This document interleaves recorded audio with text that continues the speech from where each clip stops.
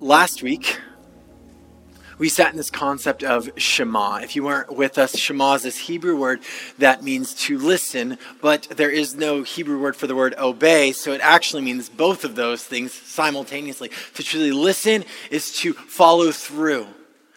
To hear is to truly process, embody, and begin to live out. Now, I had a blast as we were going into this last week. And it's important because as we seek to be revived by God, to experience His own life flowing through us, in us, this attachment that we have with Him is vital that we understand that we are called to abide with Jesus. And as we do, we will bear much fruit. And as we do, we begin to Shema, we begin to listen and obey His voice. But this only happens out of a secure attachment with Him. Now, last week after the gathering, I got a super thought-provoking question that maybe you have been asking throughout this week. Somebody came up to me and asked, okay, so I get the whole, I'm supposed to listen and obey God's voice of peace, but how do I recognize God's voice? It's a good question, right? How do I know if it's God's voice or my voice? What happens if He's talking? How do I know I'm listening? Now, maybe when you think of the concept of hearing God's voice, automatically what comes to your mind is some damaging or frustrating experience from your past. Or maybe you have always, on the other end of the spectrum, have always experienced such deep intimacy with God where you hear His voice, you read it in the scriptures and you're like, yes, that's just never been a problem for you. Or maybe just the entire concept just sounds really weird to you. Wherever you're at in that spectrum, that's okay. We're here tonight together.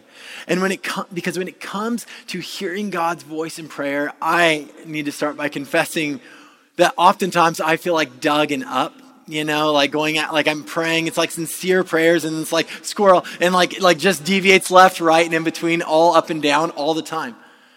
My prayer life is a constant bouncing around from sincere prayer to rabbit trails. And early on in my life with Jesus, that was really discouraging for me. I thought it just meant that there was something just so wrong with me in my prayer life and that I was never going to connect with Jesus the same way that somebody who can be in their prayer closet for hours on end, not breaking focus at all, could do it. That I had to fit this mold for my prayer life to genuinely listen to God and connect with Him. But see, here's what I have discovered in my time in the scriptures. God desires to hear from me. He desires for me to hear from Him. And He desires for you to hear from Him. And He desires to hear from you. God wants a dialogue with you. He does.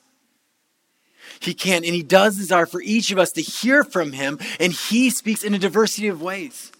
Just look throughout the pages of the scriptures and what you'll discover is a great diversity of ways that God speaks to His people depending on the circumstances and depending on who the person is. Now, with that in mind, this topic is enough to fill countless books. And in fact, there are countless books about the topic, all kind of coming at different slants and angles. So forgive me if I don't answer all the nuanced questions or bring up all the things that you might super desire for me to bring up. But instead, my hope is tonight that we would both honor God's beautiful diversity of the ways in which He desires to reveal Himself to us, while at the same time discovering the various ways that we can hear God's voice. And hopefully in the midst of this, what we will discover is how we can begin to discern, is it me or is it His voice? Does that sound great? Now, if you're a note-taking kind of person, this is going to be one of the few messages around here that you're really going to love for the note-taking aspect. So feel free to take out your notes app or whatever you use for that.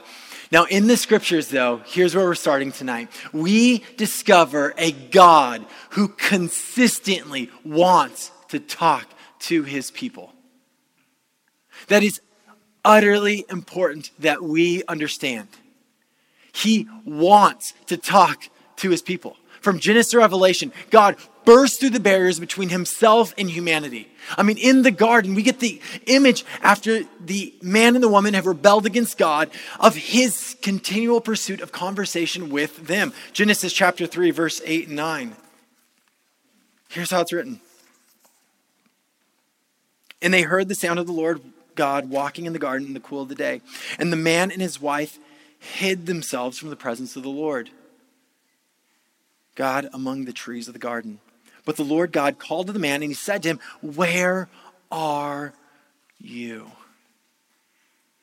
Notice in that moment, the man and the woman, they're not going after God. And he's like, "I'm disappointed in you. You guys back away." No, he's coming after them. And what are they doing? They're like, "No, how do we play this hide and go seek game?" Right? They're trying to dodge God.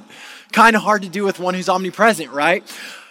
They want to avoid him, but he is relentlessly pursuing them.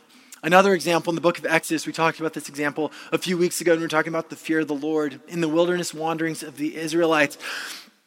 God wants to talk directly to the nation of Israel. In fact, he says that much. He says, "I want you, Moses, to bring them into my presence."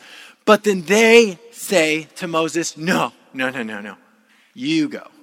We'll stay here. You just bring back word. We're cool with that. Time after time after time. This isn't an isolated occurrence. This is consistent. God wants a relationship with us. He pursues humanity. Us, not so much. See, the ultimate expression of this is Jesus. Jesus is God in the flesh, leaving the comforts of the kingdom to bring the kingdom to us. In John chapter 10, there is this beautiful story where Jesus describes himself as the good shepherd, the one who knows, leads, feeds, and protects his sheep. See, a shepherd has a real relationship with his sheep, right? Like that's the entire concept of a shepherd, is they are near their sheep. They know when their sheep are wandering off. They know where their sheep are at. They know what their sheep eat. They are with their sheep. They are embodied with their sheep. Now, Jesus goes to Jerusalem to celebrate Hanukkah, and he gets ambushed by a bunch of individuals who aren't his disciples. And what they want to know is, are you the one? Are you the Messiah, the Christ? They even say, "Don't keep us in suspense. Tell us plainly." So Jesus gets very, very, very plain with them. Verse 25, John chapter 10, verse 25. Jesus answered them, "I told you and you did not believe. The works that I do in my Father's name bear witness about me. But you do not believe because you are not among my sheep." They wanted it plainly. He's talking super plainly now. "My sheep hear my voice, and I know them, and they follow me."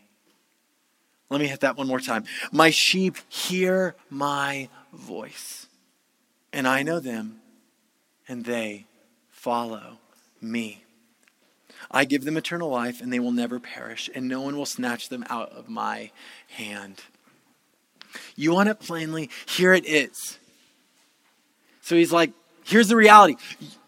Yes, I am that one, but you're not believing this about me. And that makes sense because you're not my sheep, but my sheep. And this is what we need to hold on to.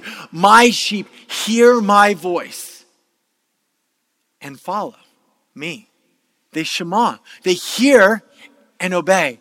They listen. They are with me.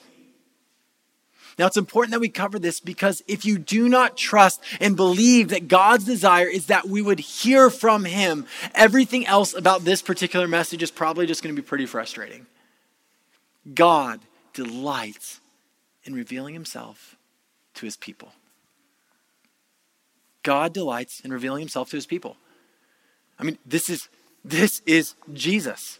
John chapter 1, verse 1. "In the beginning was the Word, and the Word was with God, and the Word was God." Verse 14, John continues, "And the Word became flesh and dwelt among us. And we have seen his glory, glory as of the only Son from the Father, full of grace and truth." So, the first point of clarity as far as how we can hear God's voice, well, God's already spoken. His name's Jesus. Jesus is the Word of God made flesh. Now that word in Greek is the word logos. And logos can I don't know if you might have learned that in like an argumentation course or communication course back in school, but like the idea of logos, it's truth, it is concept, but it's more than just concept or truth. It is voice. It is the essence played out verbally. It is a message that comes from the core. And Jesus is that. He is the voice of God with flesh on. So in other words, whenever Jesus talks, you know what God sounds like. Whenever Jesus loves people, you discover how God responds to people. Because Jesus is God. Because he is the voice of God. Now, in Jesus, we discover also God's desire for humanity. And this is so vital that we understand, because this is the summation of all of God's desires in one. Rabbis were often asked this question, what is the greatest commandment? So that was a fairly normal question for somebody like Jesus to get. So Jesus was once asked, Matthew 22, teacher, what is the greatest commandment in the law? You might have heard this one a time or two. And he says to him, you shall love the Lord your God with all your heart, with all your soul, with all your mind. If you remember, that's where we're at last week, the Shema. This is the great and first commandment. And the second is like it. You shall love your neighbor as yourself. On these two commandments depend all the law and the prophets. In other words, God's desires, his calling, his ultimate expression of the law, of if you want to know what God wants for humanity, it is that we would love God and love people. And it matters that we love people to rightly love God, because people are image bearers of God. Even the hard ones to love are image bearers of God. Now, practically, the implications of this are completely encapsulate all of life, right? Love God, love people. What Jesus is saying is that when we look around and we're trying to figure out what to do, that is the paradigm in which all decisions are made. It is the truth that is meant to embody us as a people. Like, as in, is what I'm hearing ultimately leading me to love God and love people? There might be hard truths that we're called to share, but even when we are sharing things that are difficult to hear, are we doing it out of a desire to love? And are we articulating in the most loving way that we are able to by the Spirit's leading? Everything comes down to love. For example, God would not lead you to steal from someone, right? He's not going to lead you to commit adultery. He's not going to lead you to gossip. Each of those things would be unloving to fellow image bearers and ultimately then unloving towards God. So we can know God's truest desires for us in the person of Jesus. But if you believe that, it's not just about believing. The question is, if you believe that, when we hear him, will we listen and obey? Will we shema? This brings us into the second point of clarity. God speaks through the power of his Holy Spirit. Now, here's a few things about the Spirit of God that are worth noting. One, the Spirit of God is not naturally inside any one of us. The Spirit of God is not naturally inside any one of us. That's why he comes into the picture when we have second birth. When we have begin to follow after Jesus, the Spirit of God begins to dwell within us. The Spirit of God is also not a part of God. He is God. He is a co-equal in the Trinity. Like, this is entire books and classes and all kinds of wonder on this another time. But all that's to say, he is a member of the Trinity, as the Father and Jesus the Son both are members of the Trinity. So he's kind of a big deal. He was there at the moment of creation, hovering over the waters. The Ruach of God, as Brady was talking about in the second week of the series. And throughout the scriptures, we see moments where he takes up residence within God's people to fulfill God's purposes. Think of, in the wilderness, the artisans of the tabernacle are enveloped and indwelled with the Spirit of God to fulfill a specific purpose. Kings and prophets, there's examples of them as well, being filled up by the Spirit of God for a specific time, for a specific purpose. But it's always just for the length of time that's needed to give voice, guidance, and empowerment beyond human ability. Which is why all of a sudden, when you understand that, it begins to make sense in John chapter 16, verse 7, when Jesus would say this to his disciples, right? As I read this, think about if you were one of Jesus' disciples, what's going through your brain, okay? Nevertheless, I tell you the truth. It is to your advantage that I go away. For if I do not go away, the Helper will not come to you. But if I go, I will send him to you. Wouldn't you be questioning Jesus in this moment in time? Be like, no, I think Jesus next to me is always the best option in life, right? But I think we could trust Jesus a little bit more than ourselves, right? Then he says, it is better that I go because the Spirit of God will come. The Helper will come. He says it's to your benefit because the very voice of God would be dwelling inside of you. The help of God inside you. The power of God inside of you. And Jesus taught, but what happened with his disciples? Did they really consistently listen and obey his voice? The answer is no. They were really bad at this. I can't pretend I would have been any better at that point in time. But then the Spirit comes in to the life of the church. And all of a sudden, Shema becomes a reality. They listen and obey. So Jesus returns to the kingdom of heaven. The Spirit of God descends upon the church. And guess what? That movement 2,000 years ago in that upper room in Jerusalem is still having reverberations into your soul tonight. Still, he is here to lead us, guide us, empower us, give us God's voice so that we could bring the kingdom of God into our world as we make disciples of all nations. See, the Spirit of God has not changed his job description. He still only comes in to God's people for a specific purpose, for a specific length of time. He still does that. It's just that the task is go make disciples of all nations. The task started 2,000 years ago, still going today, and it will go until whenever Jesus returns. The task is just a pretty long task, a little bit longer than just building a tabernacle, right? Now, this means that if you have surrendered your life to Jesus, he dwells within you. The Spirit of God dwells within you. He wants to guide you. And he can do that in beautiful, personal ways. According to the scriptures, he convicts us of sin to remind us of our desperate need of God. He can guide us by prompting our spirits and our conscience. He can guide us, even pray on our behalf. He wants to dialogue with us. And he can also speak through what from our version of perception would be supernatural realities. Things like visions or dreams, his still small voice, words of prophecy or knowledge. Now I realize that last sentence is like an entire sermon series in and of itself, right? And if you'd like to know, if you'd like to be guided toward a few good resources, I'd love to chat with you about that later on, okay? But what this all brings us to the point of is if we believe that God can speak through the power of his Spirit, it's not enough just to believe it. Will we shema? Will we listen? Will we obey? Now, God also speaks through the scriptures.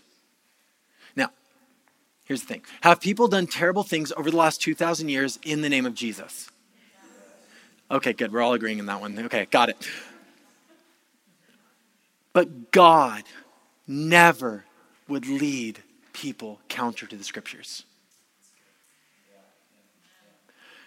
The Spirit of God would not contradict the Word of God. So if somebody says, well, I think the Spirit told me to go murder that guy. Doubtful. See, all the scriptures encompass God's desires, his commands for his programming guide for how humanity is called to live life together with him in flourishing. And according to Jesus, it sums up into the concept of loving God and loving your neighbor. Now, when we're interacting with scripture, are there parts of the scripture that sometimes seem contradictory? Yes. Where it seems like God seems to be saying, take a left, and the next page it's like, oh no, he said right. Yes, sometimes it does seem that way. But see, this is why it's so important that we learn to constantly remove our biases, our cultural blinders, as much as we can to acknowledge those realities so that we can learn to interpret the scriptures well, wisely, and in context. Now, here's a quick example of that, okay? Exodus 21, you've probably heard this before, but if there is harm, then you shall pay life for life, eye for eye, tooth for tooth. That whole concept, right? Now, Jesus, Matthew chapter 5, here's how he talks about it. You have heard that it is said, an eye for an eye and a tooth for a tooth. But I say to you, do not resist the one who is evil. But if anyone slaps you on the right cheek, turn him the other also. What is going on here? The first one was Yahweh talking to Moses. Like this wasn't a made-up rule that they created. The second one is Jesus contradicting the Father. Well, that's why it's so important that we know how to interpret the scriptures well, wisely, and in context. Because when you do that, you would know that in the book of Exodus, what God is doing is he is not giving permission, he is giving limitation. Because in the ancient Near Eastern cultures, the cultural norm was revenge. So if somebody takes a tooth, you take their eye. If somebody takes your eye, you take their life. If somebody takes your ox, you take their property. What God was saying there was, for my people, you are going to live in a way that is not based on revenge. It is based on what is just. Get this for this, like for like. No further. Don't push it beyond into a space of revenge. Get what is owed. Get what is just. So then you have Jesus, and now Jesus isn't dismissing the thought, but what he's doing is furthering it beyond just justice into a space of grace and mercy. He wasn't saying that the law of justice is bad. What he was saying is that the gospel calls us beyond that towards grace, towards mercy. Now, that's just one example. And if we want to discern well and wisely and in context where God is leading us within the scriptures, we need to learn how to interpret the scriptures well, wisely, and in context. This is also the reason why commonly we call the scriptures, the Bible, God's word. Because within it, we hear the clearest expression of his voice. When we hear a voice, a thought, an opinion, or a belief, and we want to ensure that it is good, wise, and true, we take it to the scriptures. We test it there. Because the Spirit of God that is inside of you is the same one who inspired and formed the scriptures through human authors. So the Spirit of God is not going to contradict the Word of God. Now, let's say we all believe that. God speaks through his scriptures. The question is, will we listen and obey? God speaks through his biblical community. Now, it's important that we learn to interpret the scriptures well, wisely, and in context. But unfortunately, in our individualistic culture, that has looked like, well, I have my own interpretation of the scriptures, and I don't really care what you have to think about it. And there's skepticism towards the concept of taking in wisdom of biblical community, especially anyone who might have a different thought or understanding than me. We can easily read the scriptures for ourselves. We come up with our own interpretations and we're like, yeah, that'll work. But the reality is what this is missing out on is the unfathomable beauty and benefit that God has given us, both in the global and historic church, which spans ages and the entire planet, as well as the beauty that he has allowed us to sit in right here tonight. The local church. See, we miss the beauty that we have within our own biblical community. We have one another. Within this particular local church, God has provided elders and deacons, discipleship leaders, and mentors. We have friends who are journeying with Jesus, who desire to demonstrate a life of faithfulness, of listening and obeying God's voice. Putting his desires over our own, his thoughts over our own. Now, do I or anyone else in this room do it perfectly? No. But the point is long obedience in the same direction. We're on this journey together. And we miss out on so much beauty when we forget that we're not alone. That we have one another. That we have the opportunity together. And this means we go to people who aren't just going to back up what our thoughts are already. People who might refine our thoughts. People that might challenge our thoughts. Because in that, the friction is good. So don't just go to people who are just naturally going to agree with you all the time. Even though I know it makes it so much easier, right? So when you don't know which voice you are hearing, you can take those words to others within community who you can trust to help you discern God's voice in wisdom and in prayer and in fasting. That's what the privilege we have together. And it's not like Mosaic Church came up with this concept. In the early church, in the book of Acts, we discover this consistent image of the church coming together to discern with one another where the Spirit of God was leading. And we have access to the same Spirit today. It's not like a watered down spirit like the way that we do with Abby with juice, like we give her like 10% juice and 90% water. Like we don't have a watered down Holy Spirit. We have the same Holy Spirit that was hovering over the waters of creation. The same one that allowed Peter to boldly preach in the midst of difficult realities is the same one that's within us tonight. So let's say you do all this. Are we going to get it right every time? No. 100% of the time, not even close. But this brings us to the last and final clarity point for the night, and then we'll close up. God speaks to imperfect humans. And if you're wondering which ones those are, it's you and me. And what that means, what that should lead us to is humility. It should lead us to humility. In the Old Testament, think about this. In the Old Testament, when somebody claimed to speak directly on behalf of God and were proven wrong, they got taken outside the city and killed, right? Like, I'm not saying we're advocating that. We're not doing that anytime around these parts, right? But what it was meant to produce for the people is this awareness of approaching, hearing God's voice with humility and acknowledging that we're not always going to listen perfectly. I'll say it this way.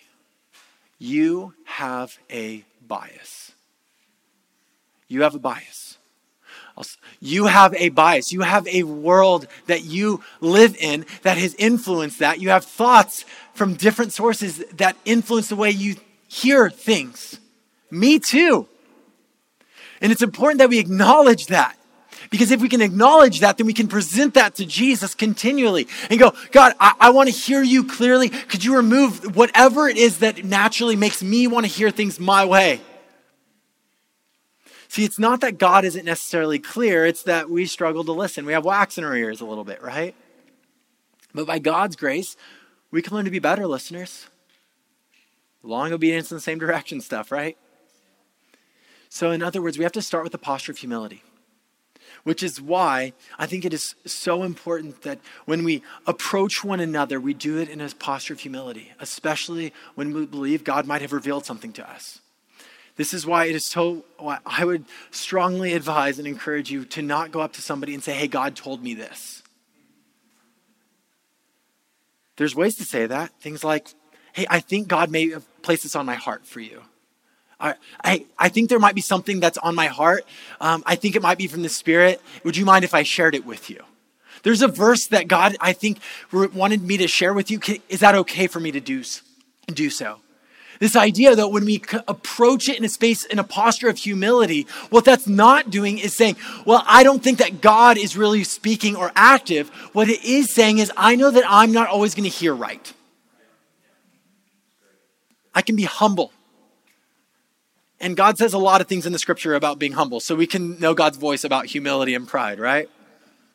Which means if you have a dream or a vision, not just automatically offering up an interpretation and sharing that to people, but instead humbly bringing that to other people, bringing that into spaces of community, people that you can trust to help you discern. That's what this is all about. We are interconnected. We're not meant to do this stuff alone. This doesn't mean that we're questioning God's ability to speak. It just means we want to demonstrate a posture of humility before a God who is good, right, and holy. And I've seen this done so well. As friends have brought words over me, verses that were so timely in my life and in my story, it's been so encouraging and so incredible. I've also seen people say that God told them to do something or that something was going to pass and that thing doesn't come to pass. And then you're left wondering, was that God? But the reality is, when we are speaking in a posture of humility, where we'll ultimately know exactly what God meant is when the reality comes to pass. Right? I didn't get the job, but I knew God told me I was going to get the job. I knew I was going to marry that person or how the relationship was going to go. But the reality is when we can go in a posture of humility, we'll see what happens. Because ultimately, God's plans aren't foiled. He's kind of got that whole sovereignty thing on, like his plans play out in this world. And we get to see and journey with him in the midst of our brokenness as he brings redemption into broken stories. So speak in humility when representing God's voice because he is both personal and near, and he is also holy and worthy of our joyful fear. Okay, we just covered a ton of content. But ultimately and hopefully, if there's nothing else, what you would be left with is more than anything else, the truth that the God of the universe, the creator, the king of the cosmos, desires an intimate relationship with you. And he has sent the Spirit of God to lead you and to guide you. And perhaps in this season of life, you've been feeling alone. Know that your Creator cares deeply for you. He knows you and he desires to draw you near to himself.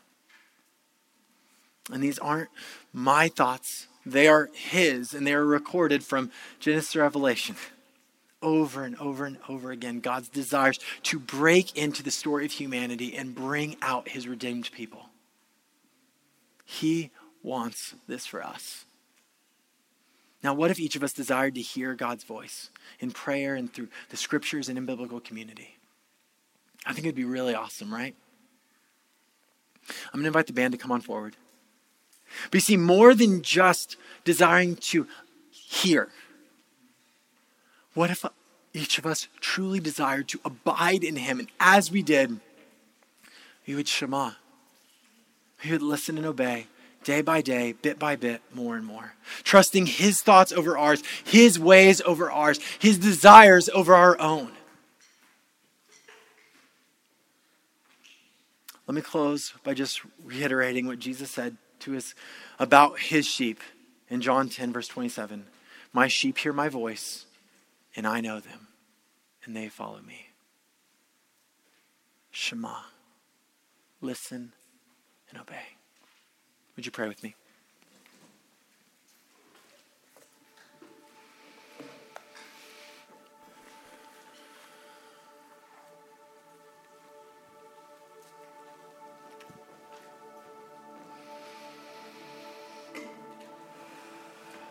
Father,